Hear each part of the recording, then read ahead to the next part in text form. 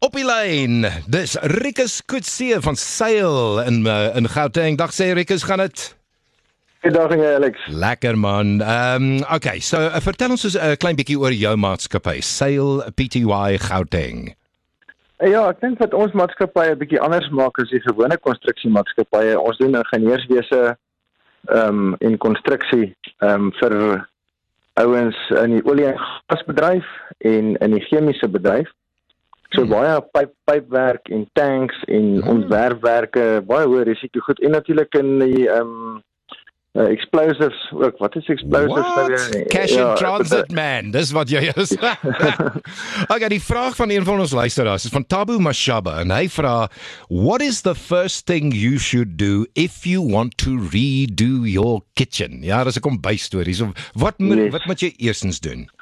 So kombuise is nogal baie interessant, want die ding is, jy kan of R100,000 vir 'n kombuis betaal of R20,000 en jy kry al vir dieselfde produk. So daar baie kombuis ouens daar buite. So ek dink die eerste ding wat 'n ou sal moet doen is om 'n begroting te hê. Ek dink dis nogal belangrik. Dit kan nogal 'n paar rand kos op die einde van die dag. Nou waar Builders Warehouse inkom wat nogal lekker is Builders is 'n groter besigheid. Hulle het in die laaste paar jaar nogal baie moeite gedoen met hulle kombuisontwerp afdeling. So jy kan nou na Builders toe gaan en jy kan vir hulle sê, luister man, ek het 'n kombuis wat ek wil oordoen en jy moet my help met 'n ontwerp. En dan doen hulle vir jou ontwerp en hulle wys vir al die mooi prentjies en hulle kan die kleure verander van jou kaste en al daai goeders. En dan kan hulle ook vir jou kwotasie gee.